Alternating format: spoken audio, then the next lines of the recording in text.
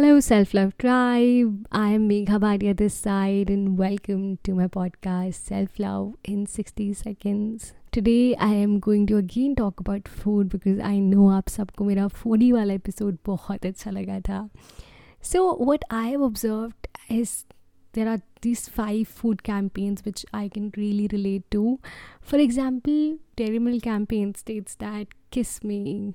Yes, but before kissing someone else, it's so important to kiss yourself first. Kit Kat campaign states that take a break. It is so crucial to take a break, pause, and let the universe do the work. Third, Fanta.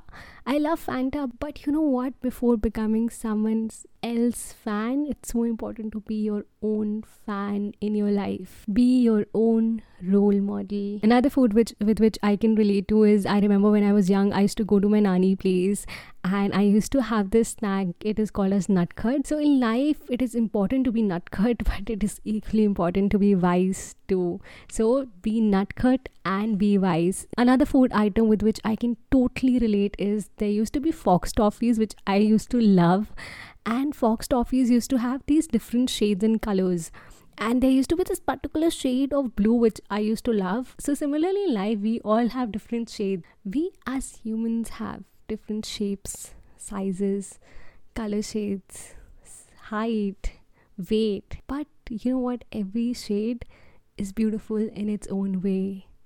Just like Fox toffees, every shade is beautiful. So hope so these food items were relatable to you. Let me know what is your inspiration from different food items that you can relate self-love with. I will be more than happy to know that. Plus, I am planning to start this beautiful process in which I want to know your self-love story. We all have a self-love story. We all have a story when we realize that it is so important to love oneself. So now you can share your self-love story. I've added a Google form in the description. Share your self-love story, and I would love to bring you on the podcast and have a quick conversation about what's your self-love story, and it will help other people to grow too. So in the end, I hope so this was helpful for all of you. And you can also check our 40 notebooks on heyselflovebox.com. In the end, don't forget to say to yourself, hey self, I love you.